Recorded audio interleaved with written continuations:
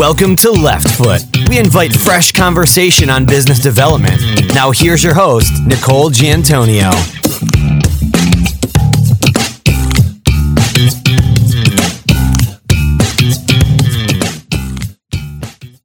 Today's episode is sponsored by X-Expense, a simple, secure expense management application for your divorcing clients. Track and split shared expenses and easily see who owes what. Hello, listeners, and welcome to Left Foot. Today's guest concentrates his practice in matrimonial and family law and carries the distinction of being listed as a New Jersey super lawyer. He is the managing member of his firm, Laufer, Delina, Candicina, Jensen & Boyd. Joe Candicina, welcome to Left Foot. Thank you, Nicole. Joe, which of your personal strengths or habits have allowed you to be successful in developing business? Well, I think that one of my best personal traits is my personality. I'm a very friendly and also welcoming individual. So I find that a lot of my clients are able to connect with me and feel very comfortable talking to me and trusting in what I have to tell them based upon years of family law experience and knowledge that I have. Excellent. So how do you make your clients comfortable, especially new clients that are just getting to know you? Well, I explain to most of my new clients that this is a very difficult time in their life and that I'm not here to tell them what they want to hear, but I'm here to tell them what they need to know about family law in New Jersey. And so that sets the tone and gives them some realistic expectations as to what they will see and encounter during the divorce process here in New Jersey. When you're having that discussion, are there certain things you say or certain environments that you create that make that just more comfortable? I mostly bring my clients into my office, and I do have a box of tissues on my desk, which is very popular and often used when people are coming in to deal with family law issues. I try to explain to them that I've been doing this for almost 20 years, and I've pretty much heard and seen just about every situation that you could imagine in the arena of family law. So I'm someone that could sympathize with them, understand their problem, and be able to figure out a way to try to address it so that the outcome could be as positive as possible in the process. Joe, I'm assuming you get a lot of your business through referrals.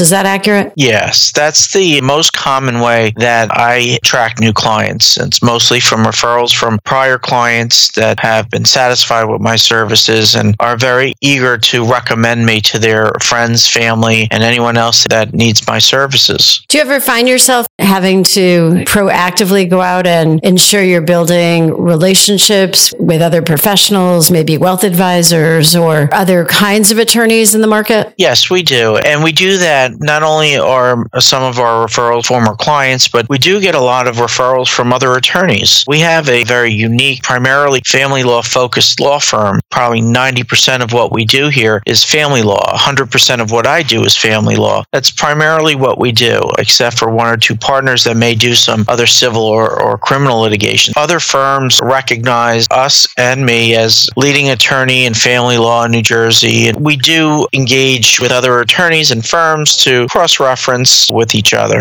Besides getting in front of other lawyers, do you do a lot of networking functions within the community that either you host? What does that look like? The type of way that we network in our community is through charitable organizations, politics, and also with the bar associations that are very involved in either on a county-wide or statewide basis. So we are very active in the local bar association, which makes up attorneys from all different areas of the practice of law. I serve as an officer of the Morris County Bar Association, so there are other members of the officers and trustees that are not family law practitioners that you get to know and socialize with and get a comfort level with, that they refer clients to you. Do you have a particular niche that you work in, whether it's high net worth individuals or more complex types of divorce, maybe when there's children involved? Do you have a particular area where you've pretty much been recommended because of your skill set in that area or your experience in that area? We get a range of all types of family law issues. And the good thing about that is that we do divorce, we do custody, we do dissolutions of civil unions or domestic partnerships. We pretty much range the whole area of family law. I don't do wills and real estate and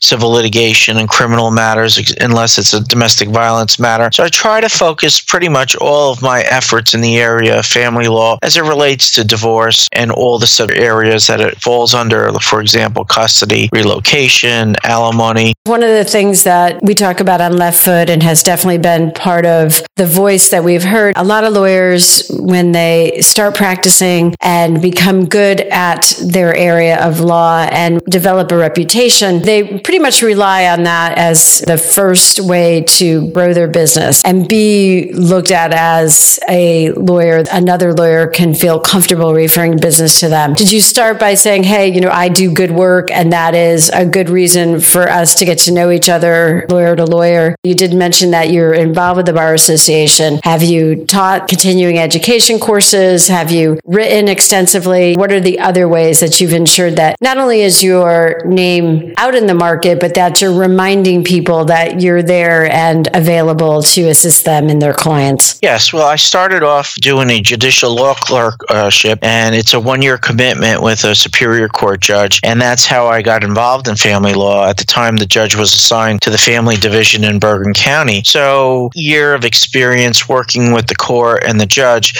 learning family law and learning the attorneys who often practice the family law gives you better direction in where you're going to go once you're done and you're ready to start practicing. When I finished up my clerkship with the court, most of the law firms that were interested in hiring me were mostly family law firms because I had had that experience with the court for a year doing the judicial clerkship. I've been practicing family law with the same group of people, 19 years. The name of the firm changed over the years, but the same core group of family law attorneys, we've been together for a long period of time. And that has helped establish me as a reputable family law attorney from a reputable family law firm. It's important as an attorney that you're involved with the local and the state bar association and that you give back. I'm on the family law committee for the Morris County Bar Association, besides being an officer for the organization, which is a very well-respected position. And it shows that the attorney is also giving back to the community and interested in protecting the profession amongst the public. And same with the State Bar Association. I'm on the Family Law Executive Committee, which is a limited group of attorneys that are asked to serve on the committee. And we review legislation and we talk about family law topics. We give seminars. I've lectured not only for the State Bar Association, but the Morris County Bar Association, and also for the New Jersey Trial Lawyers Association. Those types of opportunities with the Bar Association give you a chance to present on various topics to other attorneys in your field. So it's a great avenue for advertising amongst the profession. I can see that as a great way to get out there and spread the word, really become an authority and solidify your authority in that area. I'm assuming there are opportunities or matters, situations that are competitive, or do you not find this business competitive? If you would comment on how competitive business is, assuming it is competitive, how you've been able to differentiate your firm in competitive situations. Yes, it is very competitive, and there are a lot of firms out there that have family law departments or even just specialize in family law in a similar fashion that we do. The way we stand out, we do some internet marketing. We have a very good website. We do some social media advertising within LinkedIn. The bottom line, it's reputation of the firm and it's reputation of the attorneys and us that we do a good job and we care about our clients and we want to represent people that can follow our advice and appreciate what we're trying to explain to them and how we're trying to get their case completed as quickly as possible. For their sake, the longer the case goes on, the more expensive the process becomes for the parties. And it's not uncommon that people just run out of money and can't afford to litigate the case. In that regard, many of our partners and myself, we also do a lot of alternative dispute resolution methods that we try to make available to our clients, or we also ask our clients to participate in them. The court encourages it. When you have cases in New Jersey where getting to a trial is not an easy process because of the cost involved and the fact that court system is severely burdened by the number of cases that are filed on an annual basis, and also in limited judges that hear all these cases. If you're looking for a trial, it's not uncommon that you might wait a year and a half, 2 years or more to get a case tried before a judge. You have to be able to assist the clients and negotiate, and through direct negotiations with the attorney or through mediation to try to help these cases get resolved in a reasonable fashion. We're going to take a short break to hear a message from today's sponsor. With X-Expense, your divorcing clients can easily split ongoing shared expenses, attach receipts, statements, and store important family documents. X-Expense eliminates unwanted communication between parties and keeps small issues from becoming big issues. Stop fighting over who owes what with X-Expense. Learn more at xexpense.com.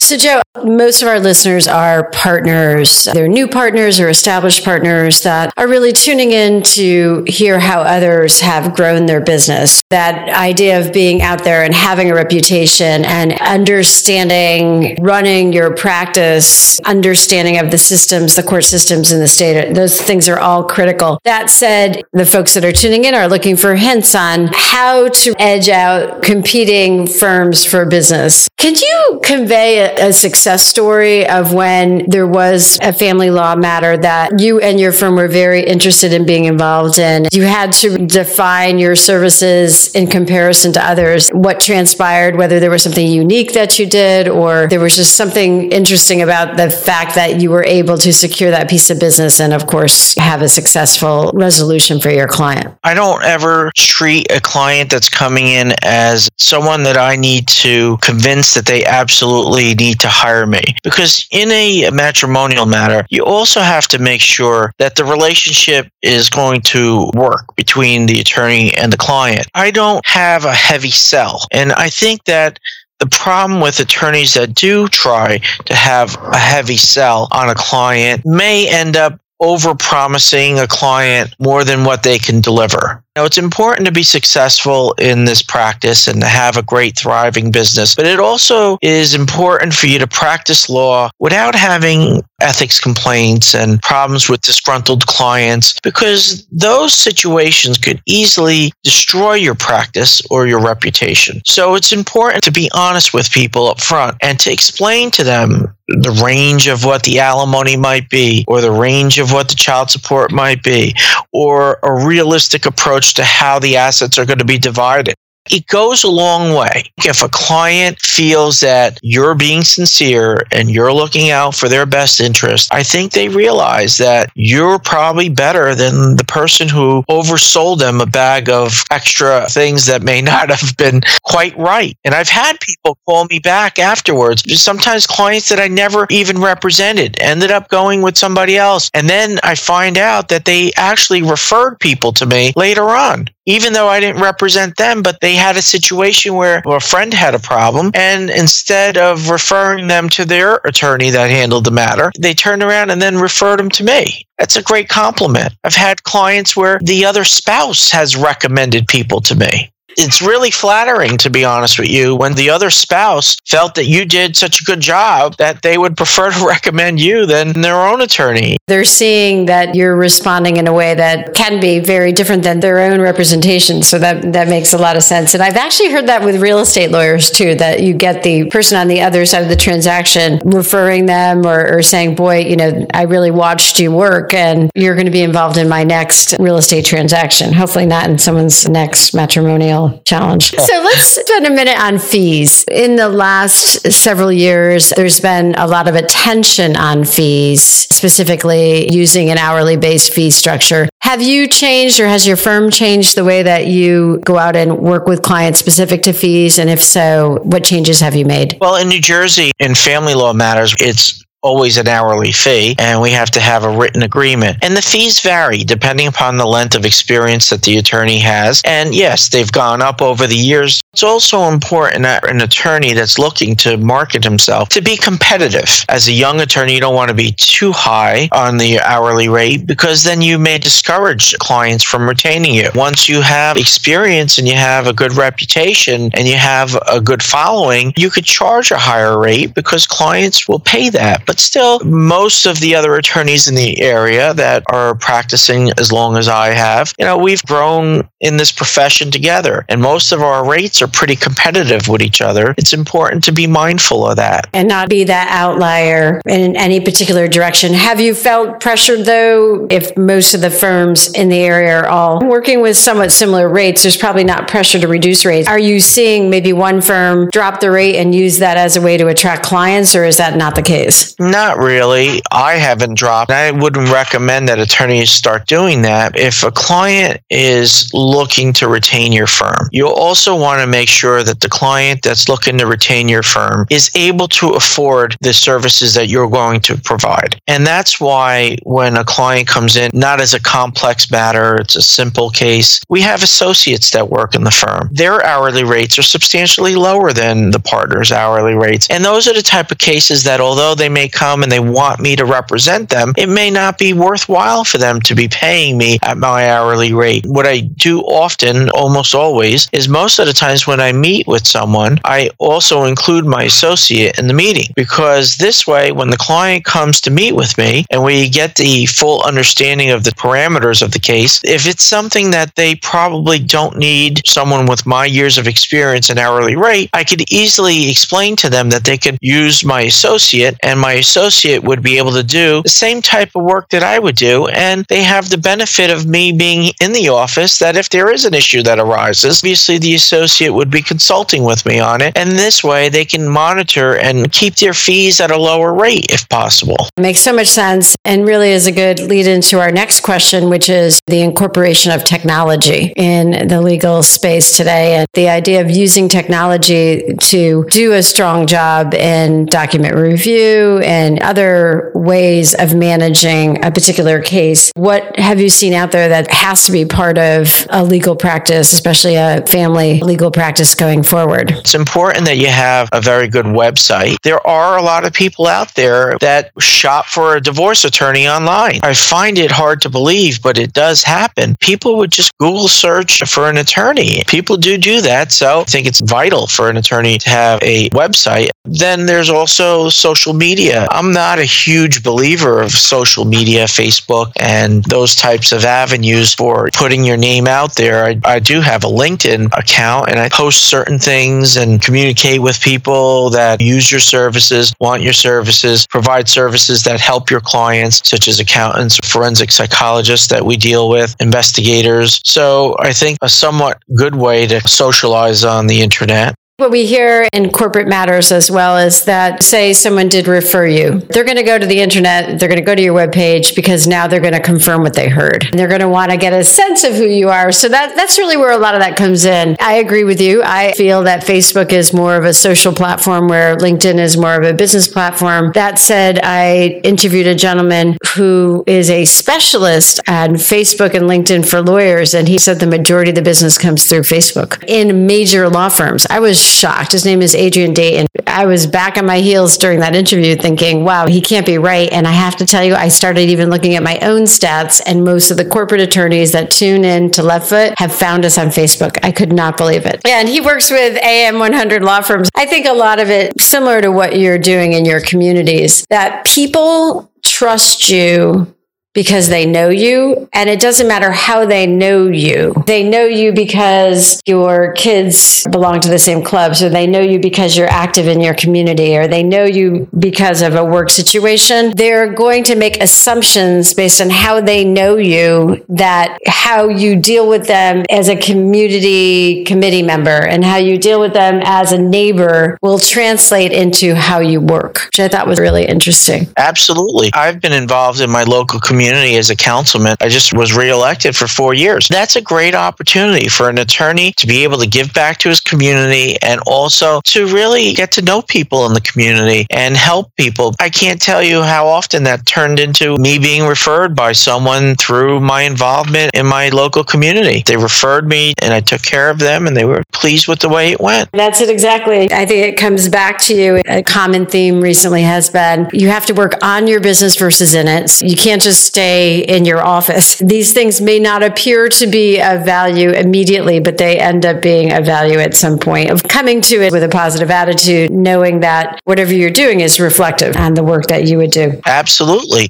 And I think it's important also that attorneys get involved in charitable organizations. And not only to give of your time and your knowledge and your expertise, and also so that the public sees that you're not all about working 15 hours a day in your office and billing, that you're a compassionate person. I've been involved with the American Heart Association since 2006. I've been past chairman of the board for the American Heart Association here in Northern New Jersey. I'm the immediate past chair now. It's a great opportunity to socialize with other individuals. And what's great about being involved in a charity organization like the American Heart Association, there's not that many attorneys on my board. I'm dealing in a whole different area, healthcare executives, doctors, hospital administrators, and that's a great opportunity for you to get to know people in a different capacity. And it doesn't have anything to do with the practice of law or the practice of family law. I can't tell you how many times I've gotten cases from either board members or individuals that were involved. We hear that from others, especially if you're in some kind of referral-based practice. Again, we get that lawyers staying in their office, but also lawyers primarily doing their networking with other lawyers. What you just conveyed is critical and frankly enjoyable to get out and talk to people outside of other lawyers who all have networks. I mean, by getting to know those people, you're getting to know their networks. Once removed, those can be important networks to your business. Absolutely. Very, very important. I think for attorneys, it's important that you strike the balance between organizations you deal with that have other attorneys involved and others that don't have any attorneys involved. I always tell the associates in my office that it's important for you to get involved in things that you enjoy doing, because the worst thing you could do is join a board or an organization and you really don't enjoy what you're doing. It then ends up that you don't show up at meetings and that you don't participate fully in the organization. It kind of sends a bad message to the other individuals that are involved with the organization. Either you just don't care or you just don't feel like you have any connection with them, that you're looking only to do this for a networking reason. That shouldn't be the only reason. You should do it because you enjoy it and that you want to do it. That will show with the other individuals